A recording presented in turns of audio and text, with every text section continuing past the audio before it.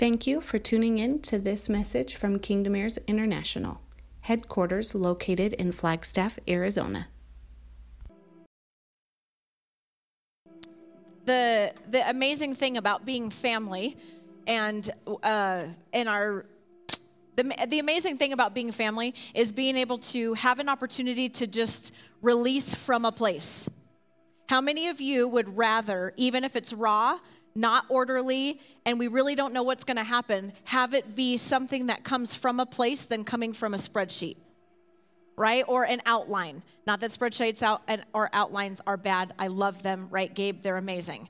They are wonderful and they are a tool, but then there are those times where you just kind of have to flow with resting on Him and being in Him and coming from a place of experience, not coming from a place of knowledge. So I'm not standing up here tonight because I have all this knowledge and I've got all this wisdom and I have all these definitions, however they may flow from me.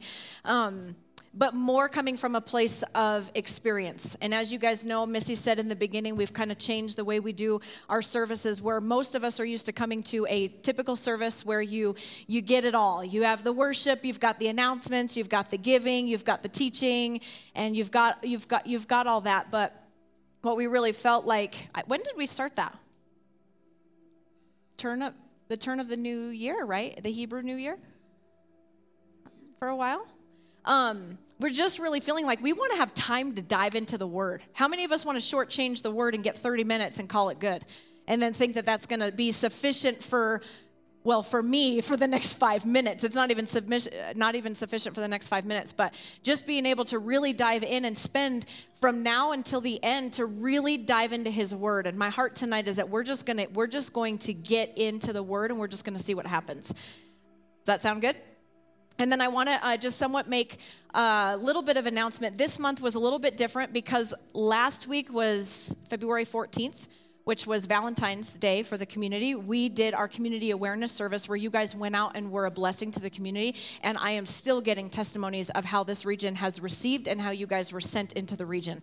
Absolutely powerful, right? To have a night where you think outside the box and you get activated as a family, maybe not necessarily physically together, but get activated knowing in a like a concentrated time that you are all going out on an assignment. And then to see what came of that was super powerful. So last Friday was amazing. Tonight we're going to be doing teaching. With that being said, the reason why I'm saying that is because I want to preface that what Jason just said, I hope that I live up to his word, that whatever is being released is going to be a real wrestling.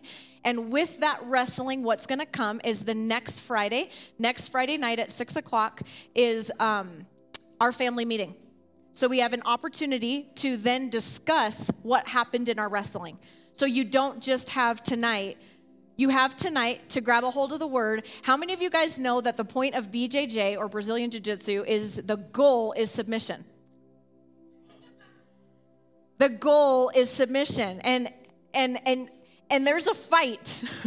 there's a fight to get to that goal. And so there may be that wrestling. And if that happens, like Jason said, then we have next Friday at 6 o'clock where we come together and we're going to do food, right? So we still do dinner. Do we have a theme? No, it's just potluck. Is it by name? Yes. We're going to be on the lookout for what we bring. Just bring a lot of food. So we're going to have food. We're going to fellowship together. How many of you guys know the early church? That's what they did. There was all of that. There was food. There was fellowship. There was communion, meaning we eat. We eat of Him. When it says the Word became flesh, that we eat. He said, eat me. Didn't Jesus pretty much preach that? And a lot of disciples left because that was super offensive to basically say, here's my body, now eat me. And so there's an opportunity for us to have fellowship together, and then we're going to wrestle, and we're going to have a discussion of family time of what came from tonight. We have an opportunity to discuss. Make sense? Jalen, you're what? Thank you. All right. So you guys are all right if I just kind of flow with it? Okay. Because I really don't know. I mean, I know the heart of the Father. I know what it is that He's wanting to release. I know that we're going to go into what this is all talking about. Tonight we are going to be presenting the fourth pillar of the building, which I'll get into if you don't know necessarily what I'm talking about, we are going to basically be releasing a huge shift. I believe that this pillar is going to probably be as strong as blood versus blood. So, yes. So I know that the heart of the Father is to release something, but the how, what, where, when, and why, I'm not quite sure how that's all going to come about. So you guys are just going to flow with me, okay? You guys are all right to jump in the river? Okay.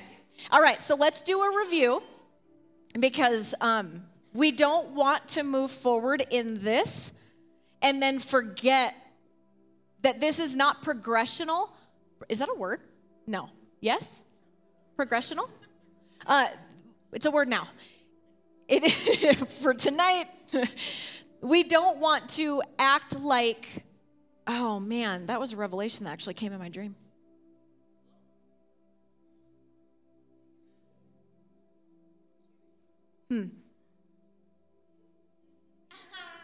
So, weird. So, okay.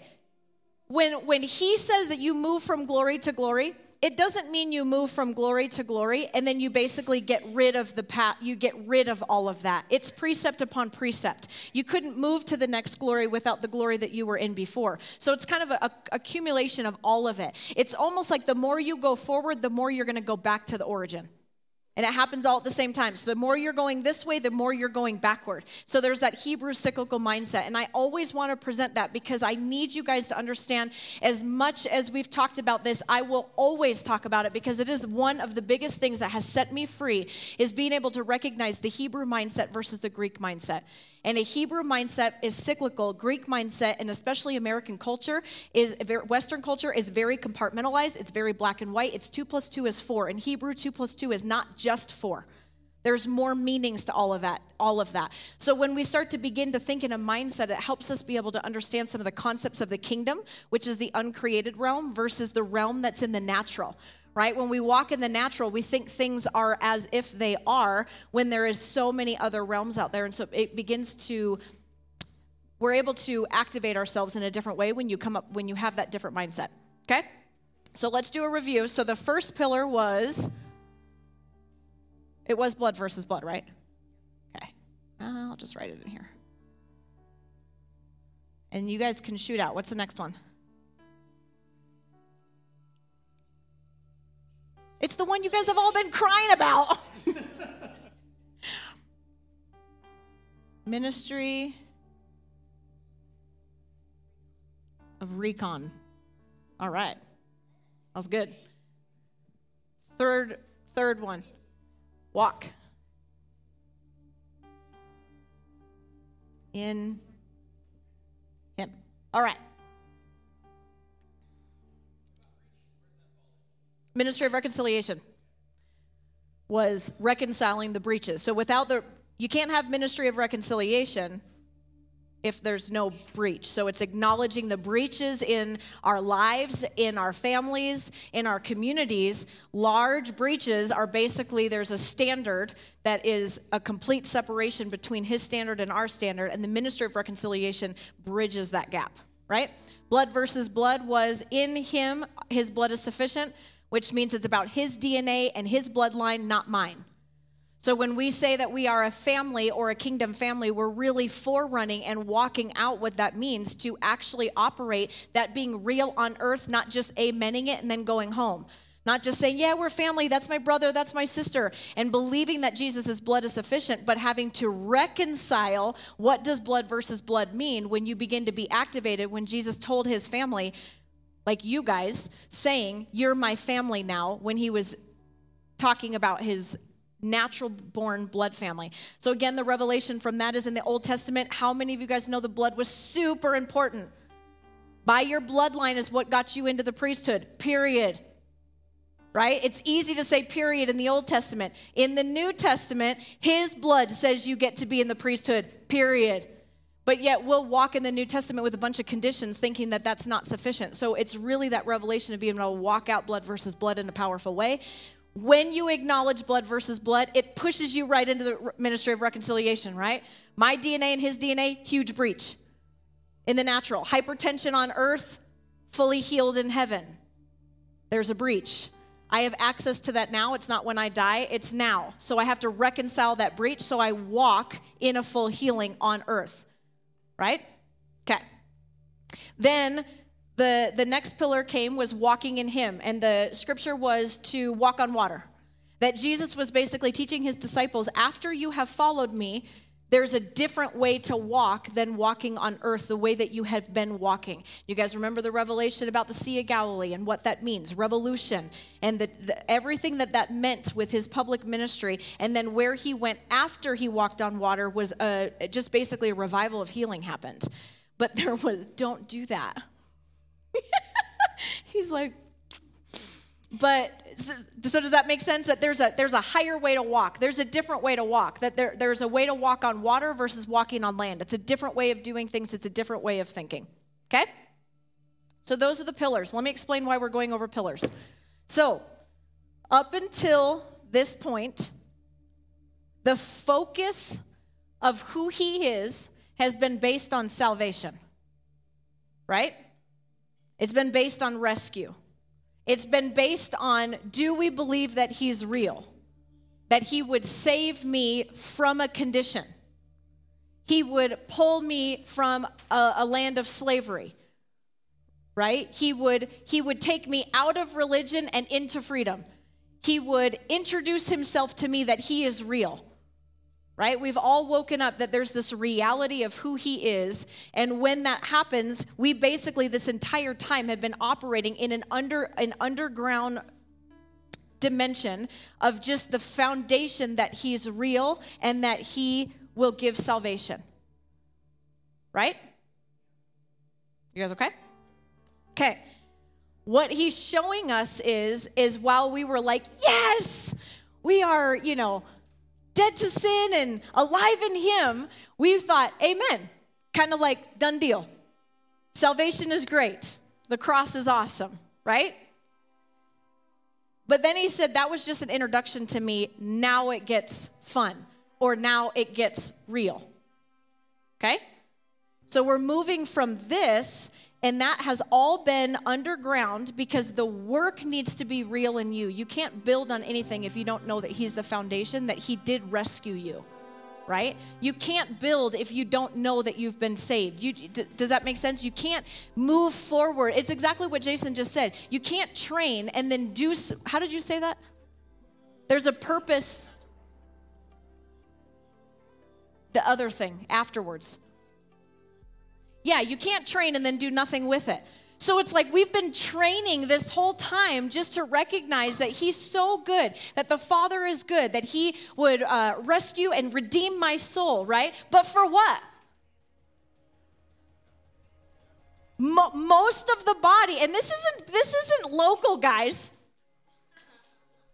This is not just Flagstaff, Facebook. This is not local. This is the condition of the body of Christ that says, I'm going to come in once a week and I'm going to say, I need you to do something for me so I can just get through the week, and then we just start the cycle over again, and I hope that I believe that he's good enough to keep me from my problems.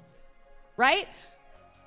I'm doing awesome, not doing awesome. Please do an altar call. Pray for me.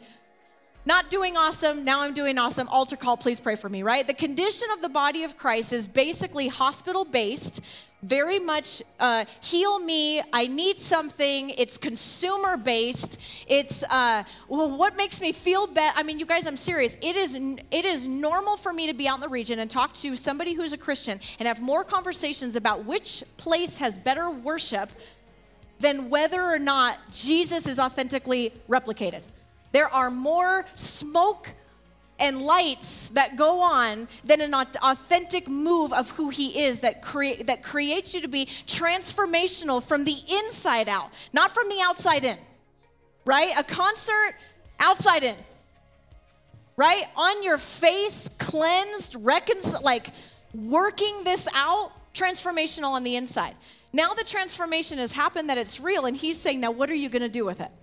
Because from this should create vision and faith to go and move not just come to be filled up, to then just be depleted, to then be filled up, to then be depleted, to be filled up, to be depleted, to crisis to crisis, okay? So that's where we've been, and now he's saying, I have, I guess the best way to say it is trusted you to be able to move to a place to carry the honor of building some principles of the kingdom and walk it out on an authentic daily basis. That means workplace, home, that means in the bathroom, all the way to schools, to, I mean, this is the epitome of being able to walk out, not compartmentalizing who he is, okay? We've talked about all this. None of this is new, right?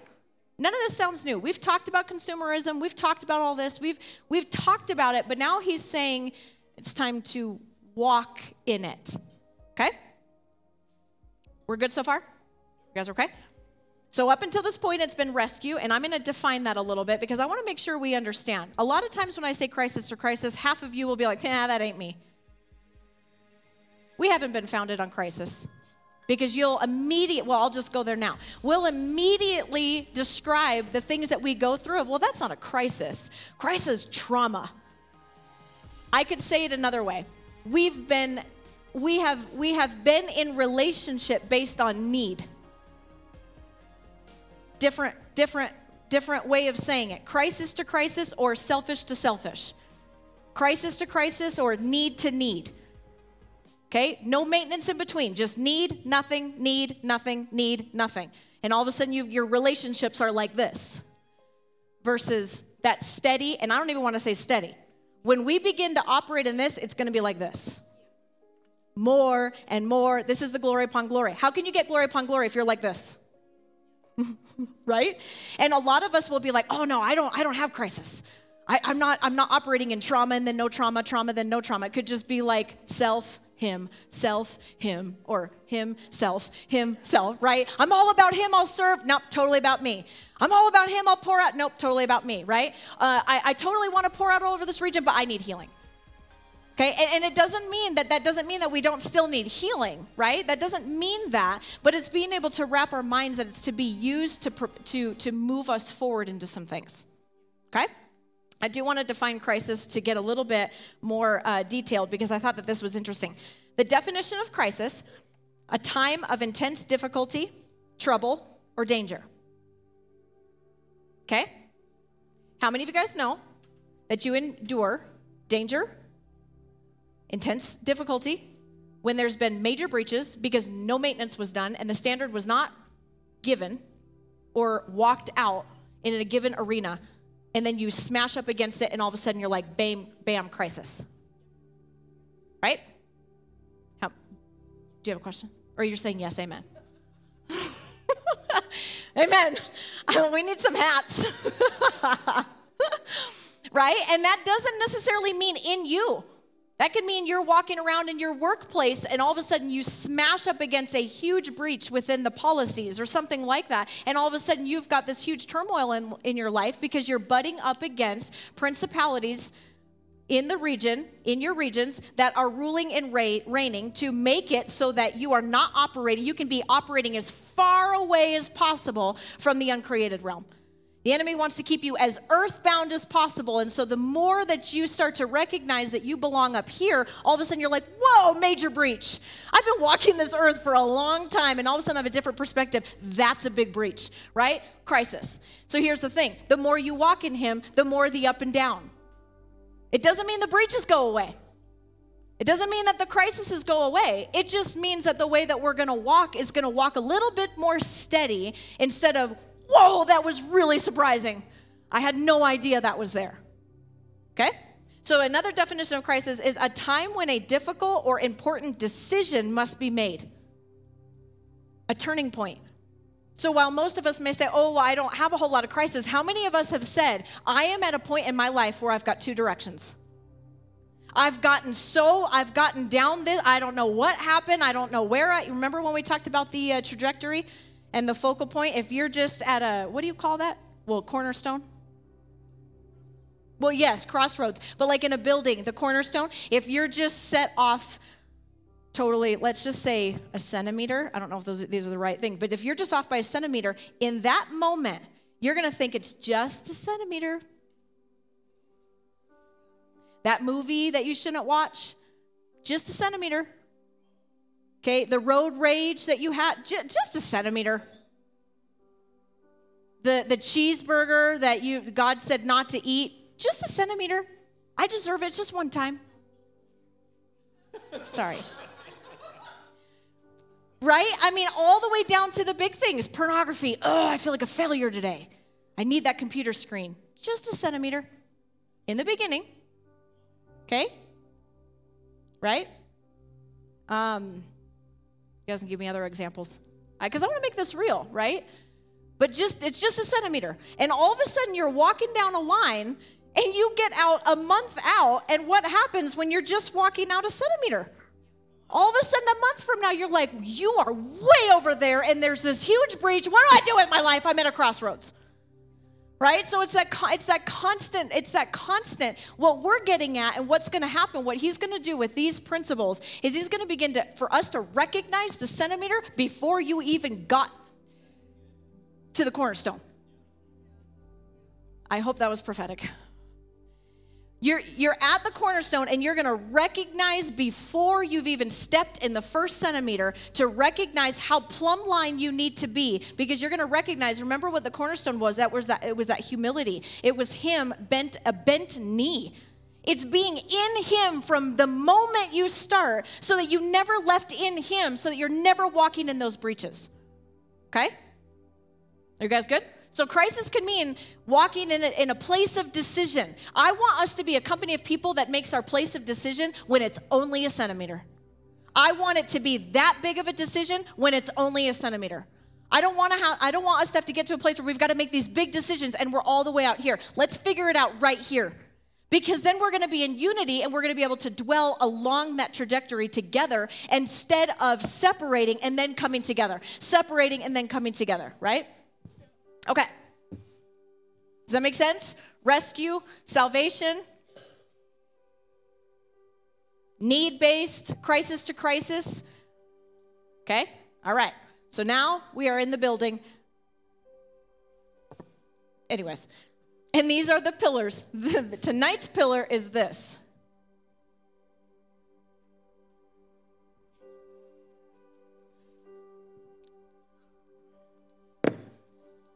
Did I need a drum roll for that? Knowing.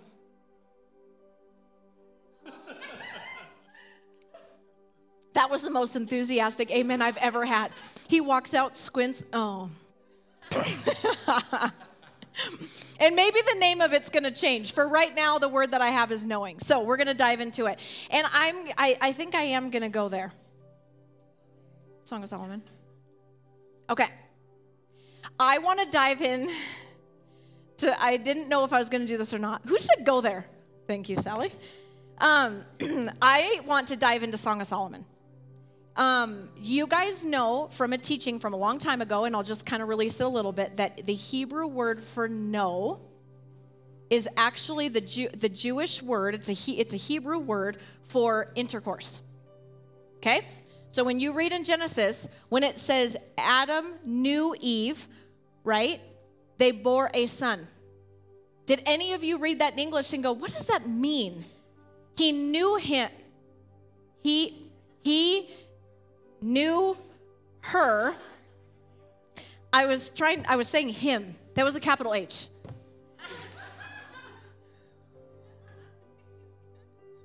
So, he knew her and bore a son. Yada, knowing. There's a deep level of the Hebrew word of what to know means that births something. What comes out of knowing births something. Okay? Now, Adam knew Eve just like Christ knows the church. Okay? So Christ knows the church to birth something. Right? Not just to know each other, to know each other. You're not supposed to know of him. I don't know of him. Okay? I don't know about him. It's the word is weird because we in English see it as know. But when a Hebrew says, I know him, it means like, I am in you. If you get me, you get him. And if you get him, you get me. I am in him, and he is in me. Okay? So there's a real intimacy to knowing. Why are you laughing? So I want to get into Song of Solomon. Is that okay? Okay. I really hope that this is going to make sense.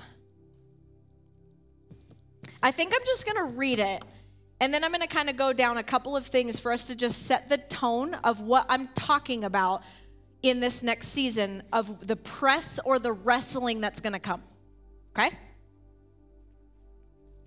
Why are you smiling at me? Am I making sense? I know you guys don't like when I say it. That was a legitimate question. Am I? Okay. Okay. I'm going to read this, and I'm going to read it from the Passion Translation. So if you have your word with you, it probably isn't going to make sense, but I want to read it from the Passion Translation because I want you guys to hear some of what's going on. Okay, so this is the bridegroom king, okay? In the word, we're just going to say that this, not we're going to say, but this is a prototype of who he is. So this is Jesus, okay? I have gathered, I'm in chapter 5. I'm at the beginning. I'm just going to read the whole thing of chapter 5. Song of Solomon's the whole chapter, okay? I have gathered from your heart my equal, my bride. I have gathered from my garden all my sacred spices, even my myrrh. I have tasted and enjoyed my wine within you. I have tasted with pleasure my pure milk, my honeycomb, which you yield to me. I delight in gathering my sacred spice, all the fruits of my life I have gathered from within you, my paradise garden. Come, all my friends, feast upon my bride, all you revelers of my palace. Feast on her, my lovers. Drink and drink and drink again until you can take no more. Drink the wine of her love. Take all you desire, you priests. My life within her will become your feast. Okay. This is you responding, okay? After this, I let my devotion slumber, but my heart for him stayed awake. I'm going to read that again. After this, I let my devotion slumber, but my heart for him stayed awake. I had a dream. I dreamed of my beloved. He was coming to me in the darkness of night. The melody of the man I love awakened me. I heard his knock at my heart's door as he pleaded with me. Now this is Jesus. Arise, my love. Open your heart, my darling, deeper still to me. Catch this. Open your heart, my darling. Remember, you're awake. Your devotion slumbered, but your heart has been awake. Open your heart, my darling, deeper still to me. Will you receive me this dark night? There is no one else but you, my friend, my equal. I need you this night to arise, come, and be with me. You are my pure, loyal dove, a perfect partner for me. My flawless one, will you arise? For my heaviness and tears are more...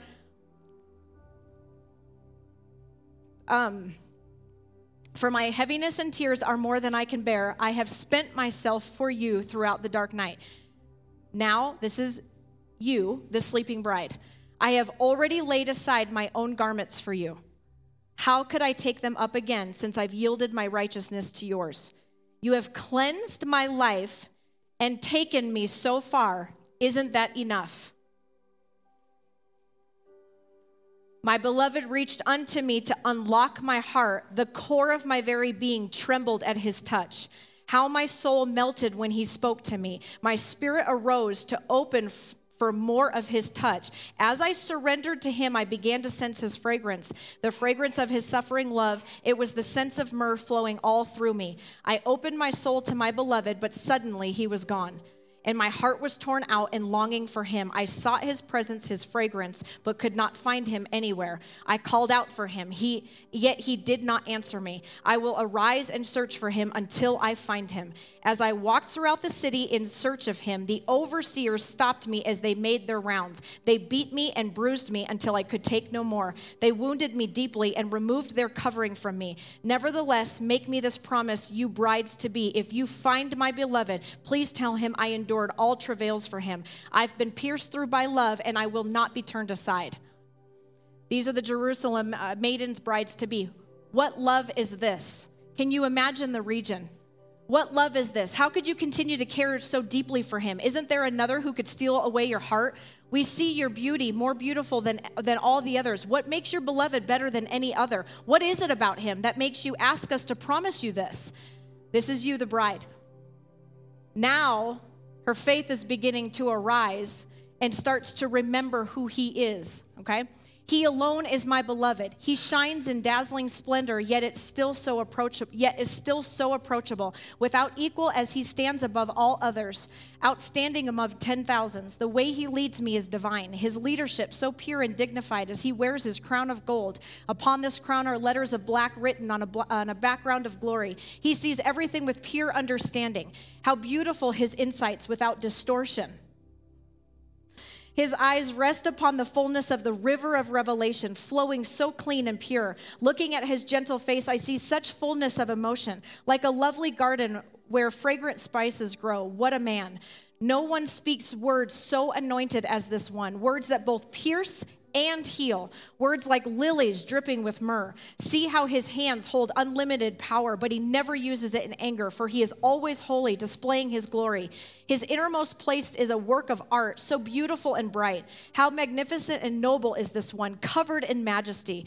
He's steadfast in all he does. His ways are the ways of righteousness based on truth and holiness. None can rival him, but all will be amazed by him. Most sweet are his kisses, even his whispers of love. He is delightful in every way and perfect from every viewpoint. If you ask me why I love him so, O brides to be, it's because there is none like him to me. Everything about him fills me with holy desire, and now he is my beloved, my friend forever.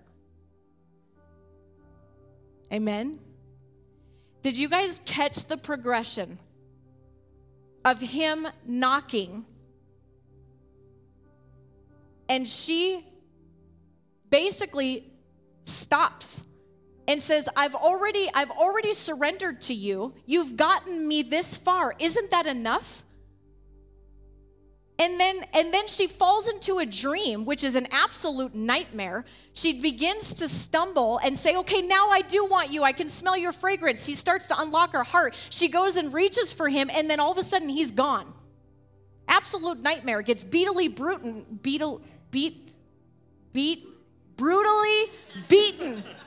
He gets brutally beaten. Beatily brutal. And then when the region begins to say, what is with this? She begins to remember who he is and starts to talk about a real intimacy between them is far beyond what she said. Isn't that enough? You've gotten me this far. So I want us to keep that in the back of our head about what we're moving into, because it's a very intimate place. If we're going to say that this pillar is knowing, it's extremely intimate. It doesn't mean that you just know about him. It doesn't mean that you know of him. It means you know him. You know the fragrance. You know the healing. You know his viewpoint is not distorted. You know the way he smells. You know the way he talks. You know who you are in him. How much of that was your garden is going to give me something? I'm trying to think if I want to get into that.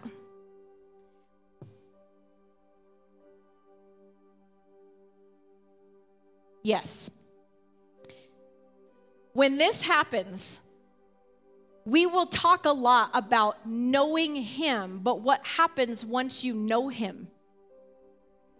I am in him and he is in me. The more there's that knowing, the more he's basically saying, the garden I created is my feast. Right? If we've been thinking up to this point, what does he need of me? He doesn't need my love, my worship, my prayer.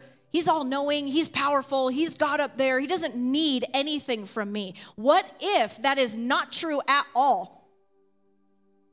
Right? If down here is just rescue, then we think that our worth is only based on rescue. I'm only as good as my mess that you got me out of. But when you begin to know him, you begin to flourish in a living garden that he gets to enjoy. He created us for a purpose. Was the purpose just so that he could like watch a mess and then save us from the mess? What was the original purpose? Yes. What did that look like?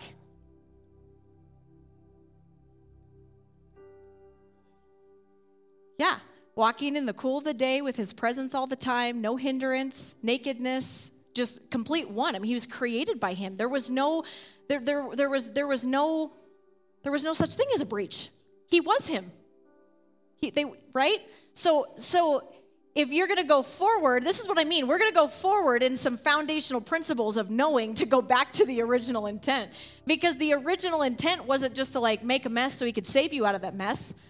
He created you so that he could adore you. He created you so he could he wanted to have a relationship. You know, he didn't want it. Song of Solomon is not just, well, you have dark skin and you have been out in the, you've been out in the sun and you've been working and you're far better than all the others. I guess I'll marry you so that you can have, a good life. That is not that story, but how many of us live like that? I saw a quote the other day that said, can the church stop praying like a widow and start praying like a bride? Right? I mean, how much of us that we're like, yeah, we read Song of Solomon and we're like, amen, but then we don't walk in that kind of adoration or that kind of knowing because we stop at salvation. Or we stop at, I'm as much worth as the mess that he saved me from, and that's about it. But once he does that, there's a purpose. But in order to activate that purpose and activate our garden, we have to be able to have him blow on us and know him. Amen? Okay. You guys still okay? All right. So do you guys remember at the turn of the new year, the Hebrew year, when I said, I think you guys need to read Song of Solomon? Do you guys remember that? You did? So I find it you did? Huh? Did you read it? Oh my gosh. Half of you say yes, and then a quarter of you are like, no. I would really dive into Song of Solomon. I find it interesting that this Revelation is chapter 5. We're in the 5th. Wow. We're in the 5th month. We're in the 5th month of that directive. Find that interesting. Okay? All right. So I don't really know necessarily where this is going to go, but I want that to be the backdrop to this, okay? Because you guys remember that if we're building a structure, this is a horrible drawing, but these pillars are only the foundational pillars for the rest of the structure. If the brides-to-be, the region, wants to know who is this lover, they're going to eventually come and live in this structure, and there's going to be a second floor. This has to be strong. Okay? I mean, that's the vision that we have. I have no idea how many pillars there's going to be. I don't know where this is going, but this is the vision that he's given us as we begin to walk this out. Amen? All right. I want you guys to go to 1 John. Like I said, we're going to just be reading a lot of scripture. And I'm in chapter 2. Did you have anything before I move on to that? You're just going to look pretty? I think he looks pretty. All right, 1 John chapter 2. Now catch this. This is the revelation of how knowing came. Okay? Because the last one was walking in him. Right? And we've actually said it to you guys a couple times. We're going to get into the law of righteousness. You guys hear us saying that? And we are. One of the pillars is the law of righteousness. And the Lord dead stopped me and said, ooh, we're not there yet. We're not there at the law of righteousness, and we're going to understand because you are not going to be able to walk in him unless you know him. And this is the scripture he pointed me to, and I didn't realize that these two were connected, which is why we're going down this road. So I'm going to read this. 1 John chapter 2, I'm in ESV version. My little children, I am writing these things to you so that you may not sin. But if anyone does sin, we have an advocate with the Father, Jesus Christ the righteous. He is the propitiation for our sins, and not for ours only, but also for the sins of the whole world. And by this we know that we have come to know him. Are you guys reading that a little bit different? Now, let me just tell you guys this in the New Testament, okay, because this gets confusing. You guys know Old Testament's Hebrew, New Testament's Greek, right? Did you guys know that? So what you have to do is the New Testament's Greek. It's a Greek language, but you have to read it with a Hebrew mindset. This is the epitome of my first great awakening, right? Because I could not read the New Testament under law. I want to repeat that again. I could not read the New Testament for years when I was bound up in religion. When he freed me from religion, and all that means is I was on my face one day and I started rolling around on the floor laughing and I broke a lot of rules and I had a lot of joy. That's when he broke religion. It was that quick. It wasn't that hard. It was just, I thought I had to be proper, sit there and be quiet and fold my hands, and all of a sudden I fell on the ground, rolling around, laughing hysterically and snorting, and my joy came back, and I realized God was good. That's all that was. Now, I had to see that joy through the lens of Jesus, not through the law, because even though it broke in my life, I had to walk out the patterns of restriction. I had to walk out the patterns of hopelessness. I had to walk out the patterns of anxiety. I still had to walk that out, but I had to do it through the filter of Jesus, and I could not do it by reading the New Testament because it's Greek, which I know sounds crazy. Most people are like, I can't read the Old Testament. It's just horrible. The Old Testament's beautiful. The New Testament's horrible. If you're bound up in the law, right? All you got to do is read Timothy. Oh, my word. I mean, I've told you guys this. The gospel's worse. Harder. That probably sounds horrible. Do not ever cut the comments that I make and make a quote out of it, okay? Just don't stop there, pause, just keep listening. I promise, I'm not crazy. So what I mean by it's worse is in the law, you could not commit adultery, right? Jesus says if you look at someone else, you've committed adultery. He basically made it worse. He made it harder. Why? Because he wanted you to know you cannot do this without me. Right? He did not demolish the 600 and some Jewish laws. He did not get rid of those. He fulfilled them. If he fulfilled them, that means the law is still in my nature, but I have to see it through him, not just by the law. But it doesn't mean it's all grace and there's just no more law and no more rules. It's actually way different. I don't know how many times we've been accused of Disneyland Christianity and all grace. I'm like, no, it's horrible over here. There's nothing about this that's Disneyland. Right? But I see it through him, so I have joy. And all of a sudden, just because I have joy, I'm in Disneyland. No, it's actually horrible.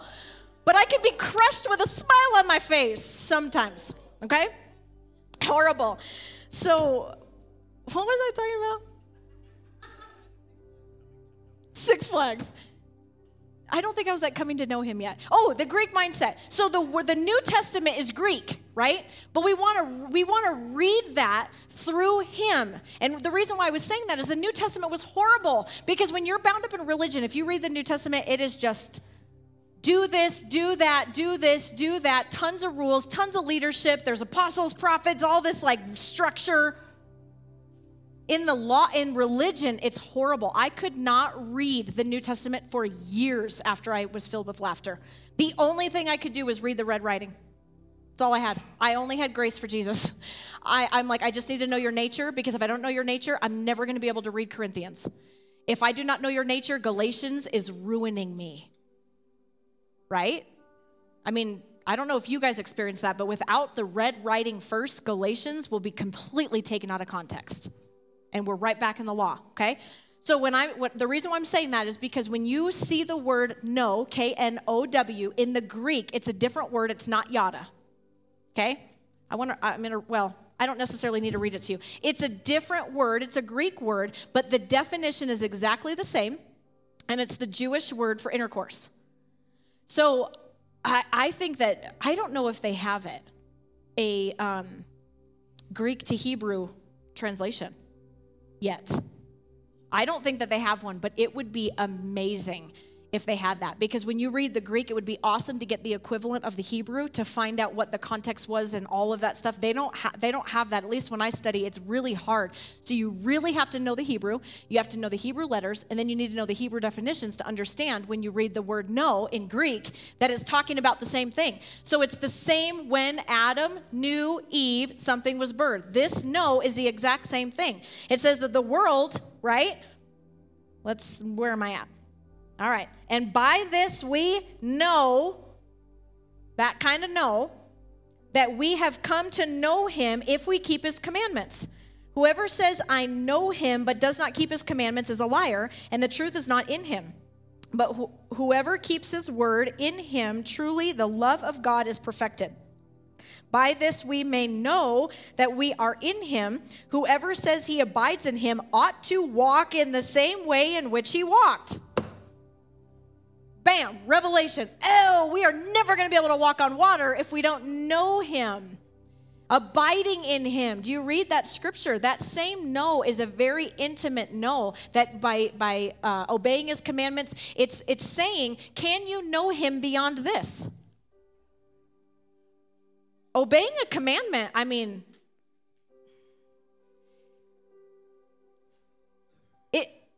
what we're shifting into, and I think it's been said a lot, but I want to repeat it, is that we're not going to know about him, right? We're not going to know of him, but we're going to know how he is, right? We're not going to just know who he is, but we're going to know how he is. And I remember years ago, I mean, early, 10 years ago, maybe? I don't know, really, really early on. One of our leaders said, the crazy thing about the two of you guys is that you guys know how he is.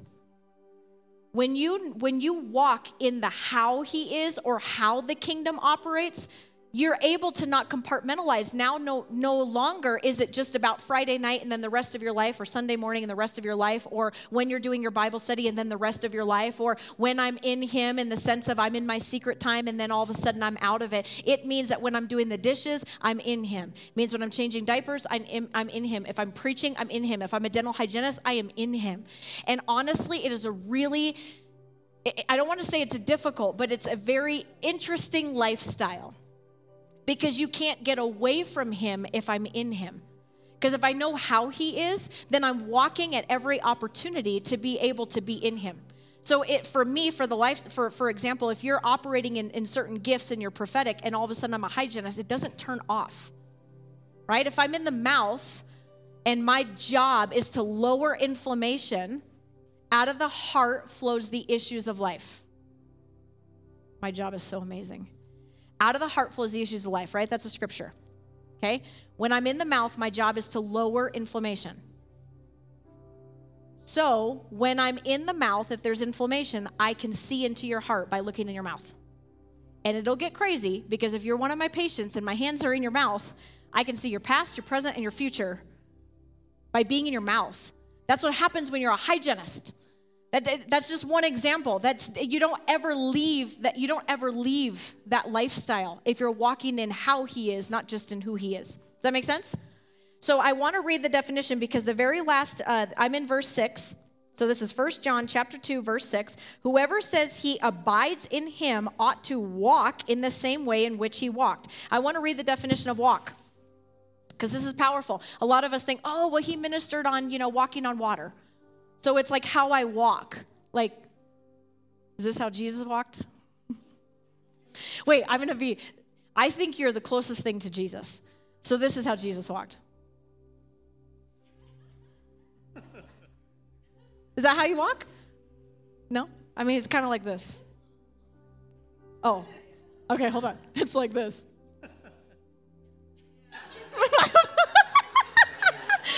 You can imitate me. But I mean, we'll take it literal, okay? I want to read the definition of walk. Do you guys remember when he ministered, seize every opportunity, apprehend? Remember that? Okay, here's the definition of walk, okay? Make, do.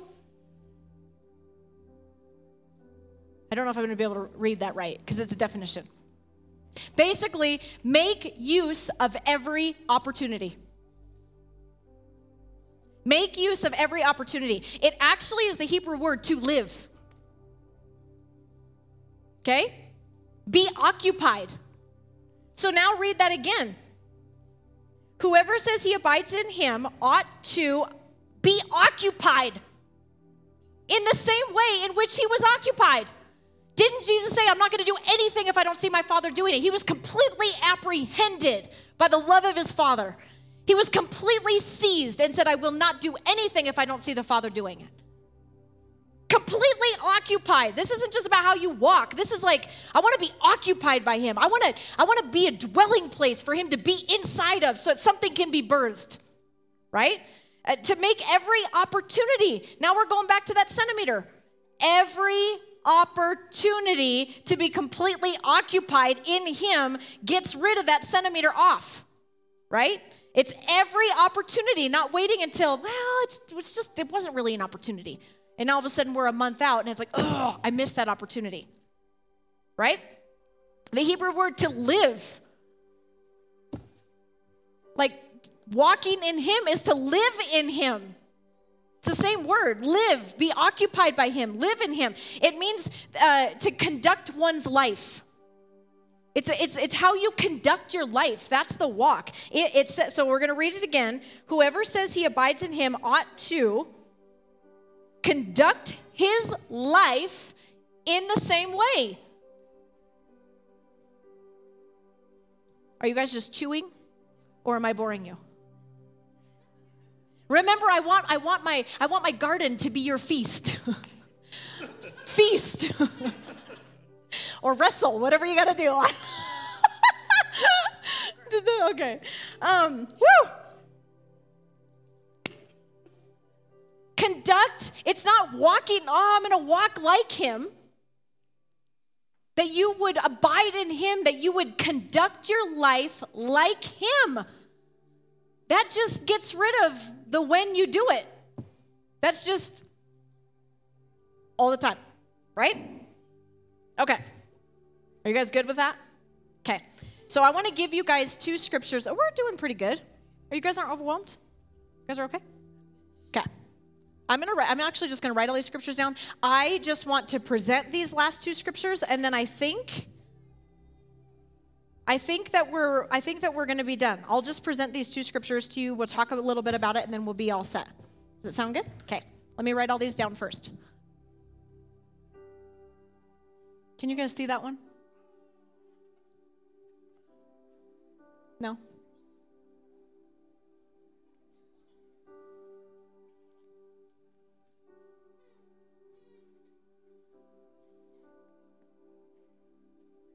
And remember in the family meetings, remember when we flipped it and we asked questions?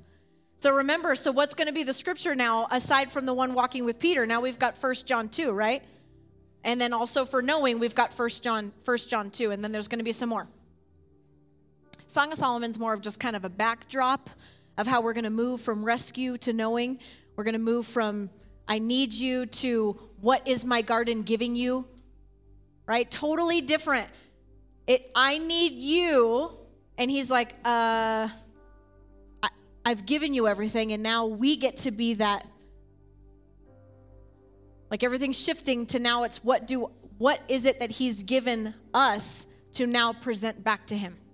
Okay, now here's the cool thing. Once it's presented back to him, what do you think he does with it?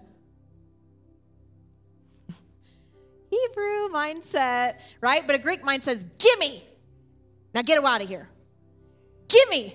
Now get out of here. Gimme. Now when I say get out of here, I'm talking about maintenance. Give me. Now it's time to maintain. Nah, I don't want to maintain like that. Okay? Give me. Okay, but do you want to know how to maintain? No. Okay, yes I do. Okay, give me. And then he does every time. Every time, right? And the prodigal son's a perfect example, right? Many people will think in today's world that the father should have just ran out the door and went and ate with the pigs with him. He didn't. But as soon as he came back, it was immediate response. Okay? So, but what's changing here is that the identity of the son stayed. So like in Song of Solomon, if you're looking at it from the way that she was talking, he basically pursued, but she didn't respond right away. So I'm just gonna write this. There's an aspect to this knowing that is going to be about response. So I just want you guys to kind of wrestle with that, because when you read Song of Solomon, it has a lot to do with her response. Her first response is, haven't what you've done is enough. It was fear-driven to go to that next level, right? And then she couldn't find him. That was a nightmare. But keep reading. It doesn't end that way, but that's the cycle that will happen. Take, right? Then we make a decision of no response that accuses him of leaving. But in reality, I just took and didn't pursue to know or how. So all of a sudden, now I'm left with nothing. Now I'm accusing my lover of not being there. And then I'm saying I'm being brutally beaten. Okay? But then all of a sudden, her heart starts to turn, starts to remember, no, you are good. You are good. You are good. And then you can go into chapter 6. Okay? So there's an aspect of what's happening here where he's beginning to teach us that we're not going to live anymore of take. Then he's gone, and then all of a sudden he's saying, like, I want to teach you how to maintain so you don't ever have to take in that way. And we say, nah, I don't want to maintain. And just to make this real, this could be, give me an example of maintenance, of what you don't want to maintain. Vehicle. Paperwork. Ew.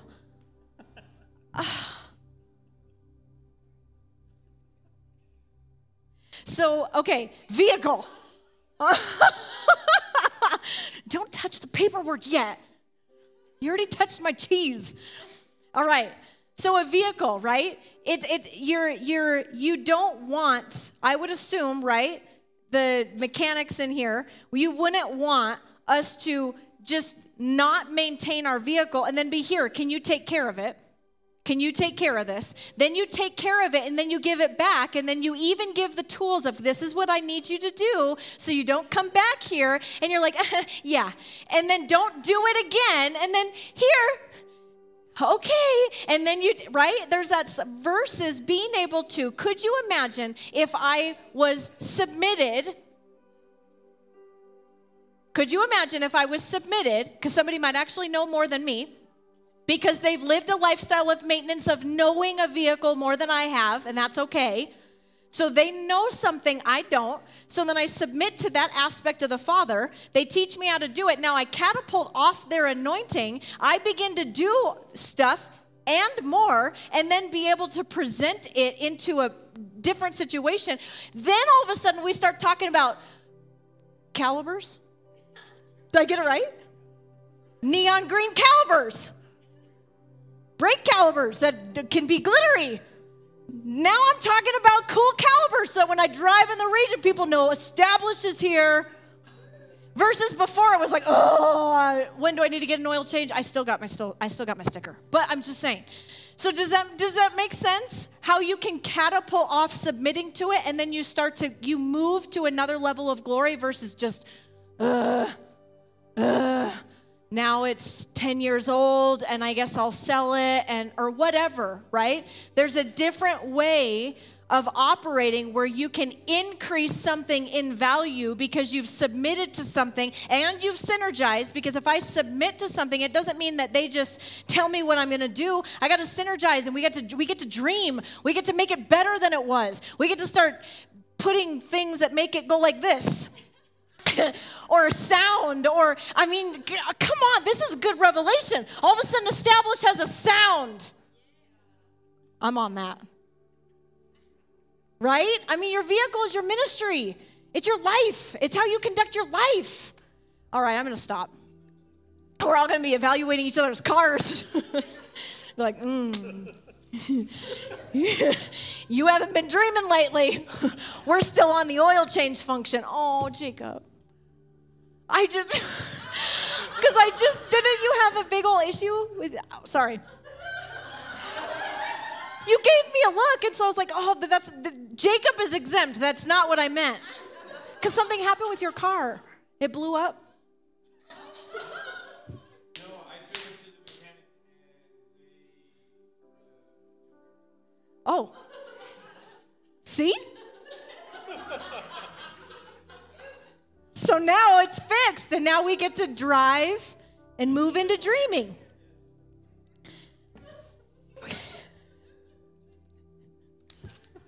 You You gave me a look. I read you wrong. All right. Here's the two scriptures.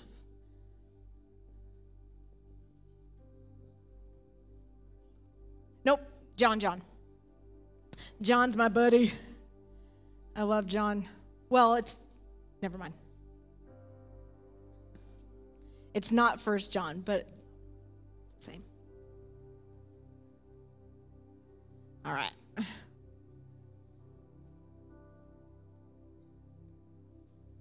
Okay.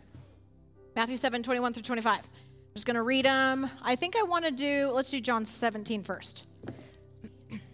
Huh? Oh. I call him Matt. Matt. All right, John 17. Man, doing really good on time. You guys doing okay? Okay. 25. Oh, righteous Father. Now, this is the high priestly prayer. This is in red. Jesus is writing. Renna, Brewers. Stop. Okay. This is Jesus. It's in red writing, and he's praying.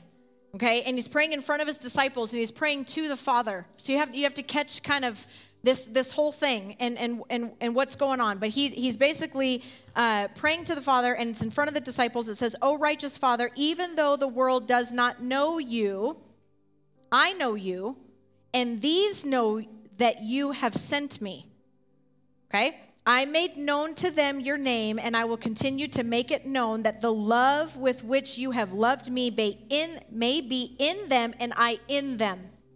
So what he's saying is up until this point, he is praying and saying, look, all they know up to this point is that I was sent.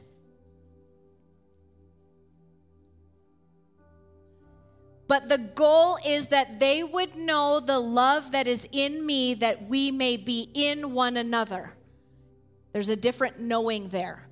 Okay, so the point of this scripture to really just wrestle with is that priestly prayer of our elder brother to his father, the point of who he is, that up to that point, meaning there's a difference. You can know that he was sent to this world and never access the end of that prayer that says, "I will continue to make it known that the love with which you have loved me may be in them and I am in them." He is love. He is the Word. The goal is that he would reside in you, but you can stop short and count and just know that he was sent. He was sent. He's in me. He was sent for me. He's in me. There's a difference there, okay? So that's all that this is, that there is a difference in that, and that's what the knowing is getting to. And knowing an action versus knowing a person is two totally different things, okay? You guys are all right?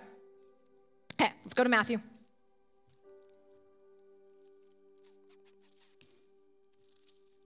Matthew 7.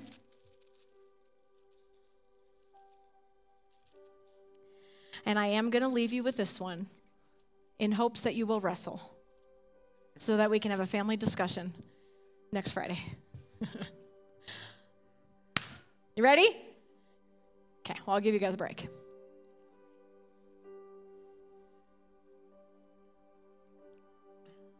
I know, you look like you're scared. Mm-hmm. Okay. "Not everyone who says to me, 'Lord, Lord,' I will enter the kingdom of heaven, but the one who does the will of my Father who is in heaven. On that day, many will say to me, 'Lord, Lord, did we not prophesy in your name, cast out demons in your name, do many mighty works in your name?' And then will I declare to them, 'I never knew you. Depart from me, you workers of lawlessness.'" So now he's attaching this word, this know is the same word I've been talking about. This isn't just, "I know you." We can read through that so easy and be like, but I'm not just prophesying in your name. I know you. But do you know in the sense of intercourse, in the sense of that deep intimacy Going back to Song of Solomon, where you are not in a position where he comes knocking on the door and trying to unlock you, and you're like, but wait, give me a couple more days. Right? I'm not seizing every opportunity. I'm not conducting my lifestyle at every opportunity. I'm not walking in him. If that's not happening, you can basically read that completely different. And if you're not walking in that, you workers of lawlessness, what did I just talk about with the law? Right? We want the law filtered through him, right? We don't want to be lawless and rebellious. And this is what he's talking about. I never knew you. That's why you can have so many people doing all of these exploits for him, and yet never, they can, oh man, sometimes when I'm preaching, I wish that there was like background songs, like whatever's playing in my head, like that would be a really good, like right there. I got a good example. So of what you're wait, talking about. just real quick. Kanye West, in one of his songs, he says the church is doing this, this, and this, and they haven't read through all of Ephesians. Every single time that song comes on, I'm like, oh, yes. It's like we read halfway through Ephesians and we're like, and we don't read the end of the story, or we don't know the fullness of it. That's what this is talking about. There's so many people that have exploits and they understand the fivefold, and there's all this stuff. Have you been intimate? This is going to be hard. Okay? This is going to be really, really hard. And I know Papa Ken says this all the time, that if I have to deal with being a son, you men can deal with being a bride. Okay, is that okay? So you can have all these exploits, and that's easy. But rest in him and get to that intimate place where you know him as a lover. It will transform and changes moving forward and building. And that is harder. I am saying that is harder than the knowledge of or the action of. Let me say it this way. For the sake of Friday night, for the next 5 minutes, it is easy for me to be like, give me your hand. We're so cute. Right? That is easy. Come on. When you're in the middle of a service, it is easy to be like,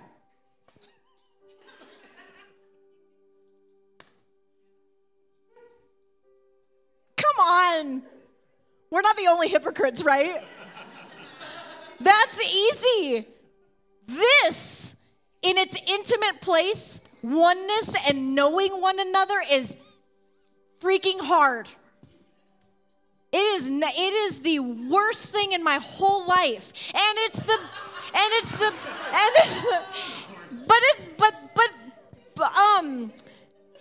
came out wrong. It did come out wrong. Because you didn't let me finish the story. Read to the end of Ephesians. But like the worst thing is the best thing. I teach my sons and my daughters all the time. This, that, Jalen, all that.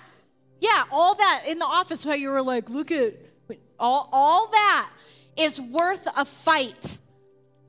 And it will, and if you can steward and wield that sword, sons, if you can steward and wield that sword, you are going to be able to absolutely just relish in extreme victory in the midst of oneness.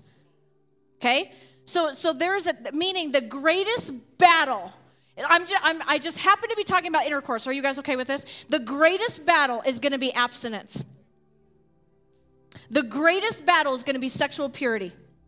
That is going to be the greatest battle. Why? Because it is the greatest place of pleasure. And we are not teaching our sons and daughters that. We're just saying, knock it off, don't do that, put that away, and then all of a sudden walk them down the aisle and be like, have fun. I don't know if you guys were trained in that. I wasn't. I was just told, no. Now get married, and all of a sudden it's supposed to just be unlocked. Now all of a sudden you can see why Jesus would be like trying to unlock me, and I'm like, I already took my garments off. What more do you want? Come on, make this real. Isn't this enough? And he's like, mm-mm. Well, I wasn't taught how to unlock myself for him to enjoy the feast. But, oh my God, I have goosebumps everywhere. But, if we can raise ourselves in him and the next generation to understand this, right? So my point in saying that this is the worst thing in my life is that it's the best thing in my life, because the greatest battle is the greatest victory. If there's no battle, who cares? Right? If there's no training, what's it for? If things just come on a silver platter, you're literally just going to be an entitled brat. And he does not raise entitled brats. Okay? Go. Did that make sense, what I meant by it's the worst thing in my life? It's the best thing in my life. But there's also a greater degree of knowing. Okay? So when I say it's the best thing in my life, there is something about that devotion, right? Because we're turning from rescue to adoration. It's different. I need you. I adore you. Think about this with one another. I need you. I adore you. I need you. I honor you. I need you. I'm blessed by you.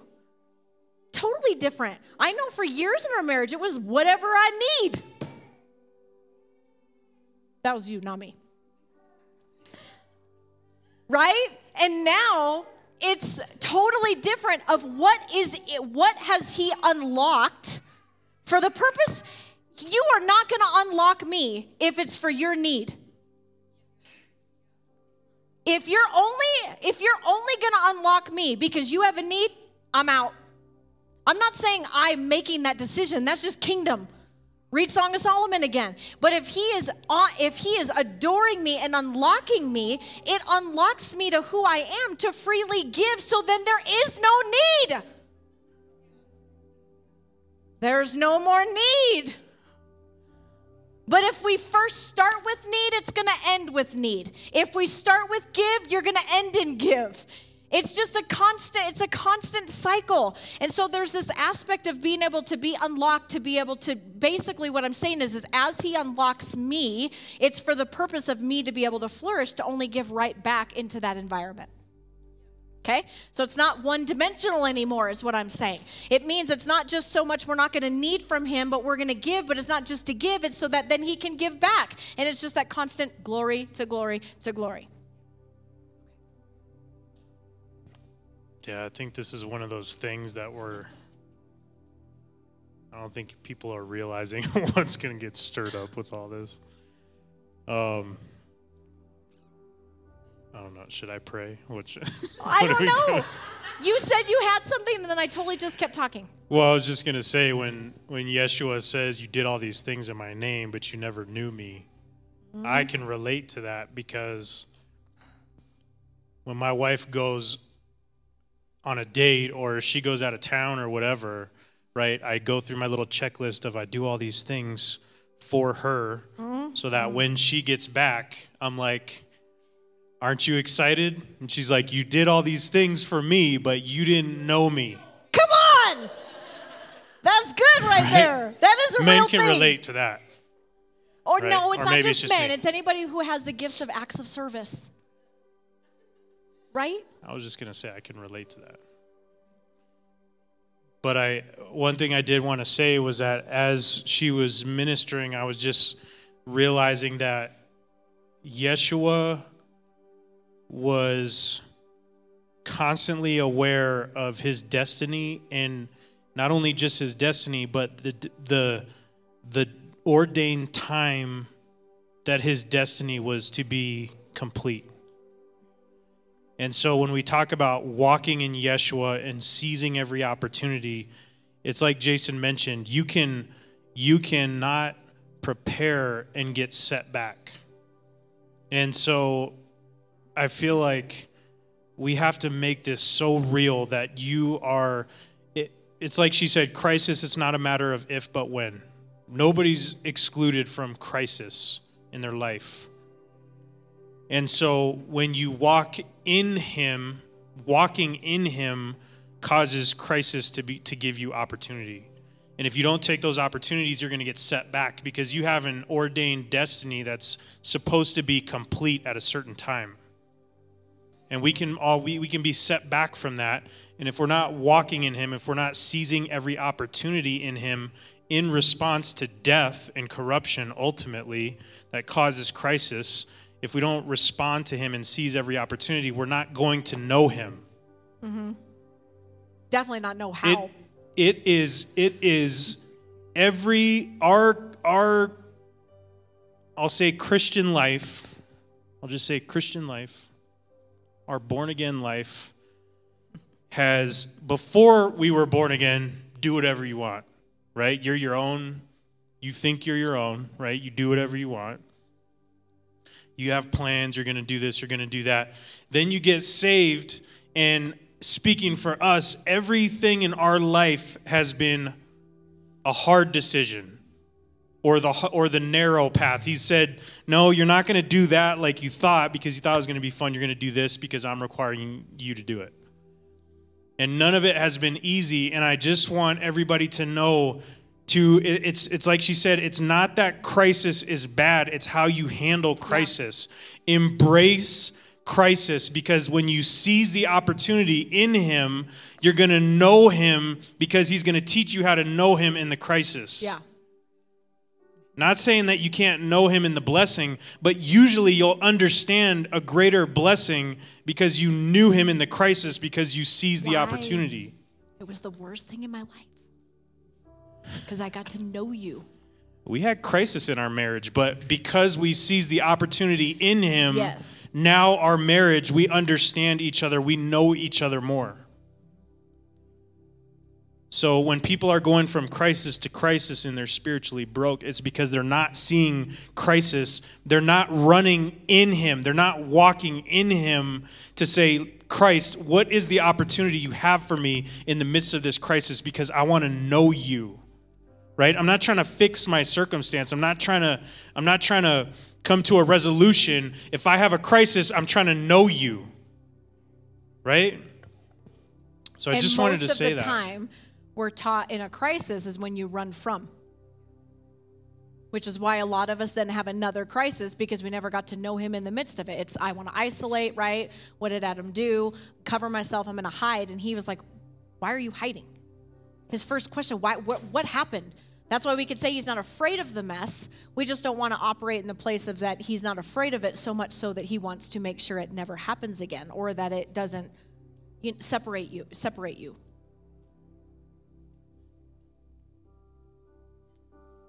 Fourth pillar. Yeah. So you guys ready for family meeting? So wrestle. I mean, I think that's... I'm just taking your word for it. You're like, I don't know what's going to stir, but wrestle with this, dive into this, and really, really begin to understand what's going to change, right? Because pair this up with everything else. If you start knowing him, you're probably going to start seeing some more breaches, which means you're going to have to operate in the ministry of reconciliation, which is then going to go back to what's my bloodline, right? You're going to have to, okay, well, I'm not going to be able to walk in him if I don't know him and vice versa. And so just begin to keep wrestling with this stuff, understanding that this isn't a great teaching, but that we do want to seize every opportunity. We want to walk out going from need to adoration. Okay? And then we'll do family meeting next Friday. Go ahead.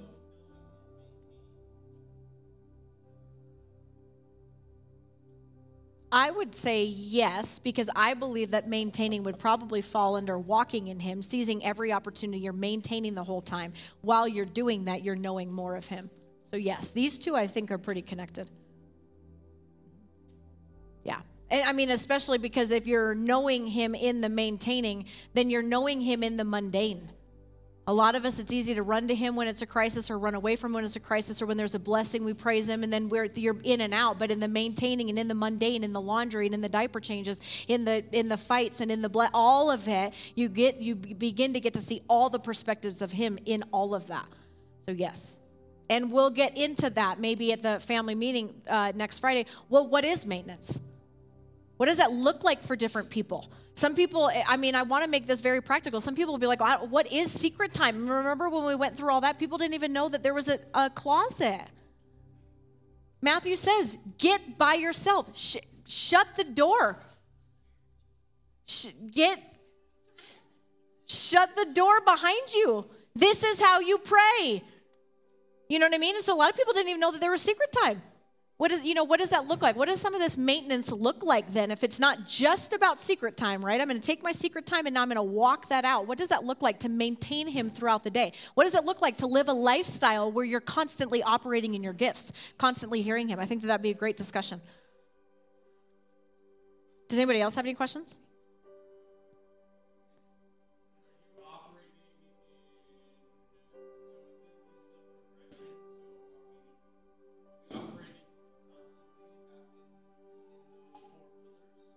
Yes, it's not a progression.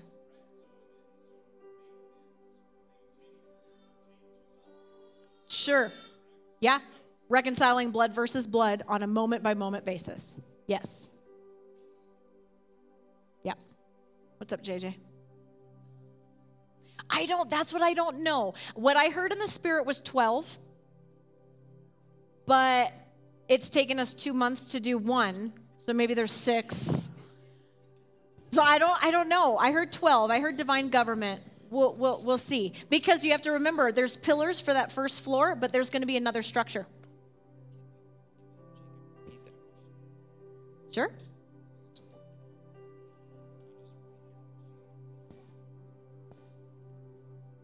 So the question was, are the 4 pillars a progression? You're working through those and progressing forward, or are we operating in the 4 pillars always? Like, we're always operating in those 4 right now, the 4 pillars. Yes. And maintenance could be we would be maintaining in all 4 of the pillars. Yes. Yeah. So think of it this way. You've got the foundation, which is underground, okay? This is that first floor. One way to think of it is this is the foundation then that we walk on. Like another analogy or another way to look at it is that these pillars are actually part of the floor, okay? And so what's happening is when we talk about maintenance, think of this as a house. So there's many rooms. There's many walls that are solidifying the structure of what we're building on, but at the end of the day, I have to maintain every area of the home. So I'm constantly going to be cleaning out every room within the home. So there's kind of a level of understanding that when you move out of rescue, foundationally, maintenance is a huge part of it because it's going to be how we clean, right? Because remember, the structure is seen. So this was all an inner working. Remember our vessels? Remember the honey? Cleaning out our vessels. It was keeping that clean, but now we're building something for someone else. So if we build something for someone else, what do you do when you invite people over? You prepare an atmosphere. Preparing an atmosphere is the maintenance. Some of us before would invite people over and be like, oh my gosh, rescue. Right? But now we're going to live a lifestyle of whether it be minimalism or whatever the Lord's going to begin to teach us on how to maintain what is seen so that others can always remember the word of the word of the Lord about the door. As soon as the door's open, that people are going to come in. They could come in at any point. When you know, I'm not inviting you guys anymore. And we're starting to get there, and I love it. I'm not inviting you guys anymore. You just walk in. It's been scary. Because of that well, yeah. So you walk in and it's like, So anyways, there's an aspect to knowing where that maintenance is going to be on display. Can you expound a little bit on in the maintaining where the reward or the victory would be in that? There is none. Reward-based would be here. Need. Yes. Now here though, it doesn't feel like it because you're not living the lifestyle that you did before where it's up and down, where it's reward, bad, reward, bad. Now it's just constant reward. Yeah, and that's kind of what I'm wanting But to... it's not going to feel like it because it's just a constant knowing him. So it's So going the to... knowing would be the intimacy, the pleasure. Yeah. That's the reward in every scenario in life where you're going through maintaining different things of life. Knowing him in every scenario is the reward. Yeah. It's changing. Reward before was rescue me, whereas now reward is give me you. And a lot of us don't want him. But when he comes, that's a reward. Go ahead. Why did we go straight into knowing instead of like one of the other 6 or 12? Like, ones? why was this next? Yeah. That's just what he said. But I agree, because remember when I said this isn't progressing. So as we go this way, sometimes it's going back to the original. Because I'm thinking, when the revelation is real to me, I'm like, knowing should be like here, right? Or here, or, trying to figure it out. But then it's like, but then again, blood versus blood is pretty foundational, right? If you don't even know what bloodline you're in, how can you know him, right? So it kind of is, so this is what's so cool about being Hebrew, right? It's like you kind of get it all. It's cyclical. It's not like, right? I mean, that's the way we want it. It's like, can I just get blood versus blood? All right, good, got it. And then you go into the next one. It's like, nope. And so it's just kind of all in it. Good question.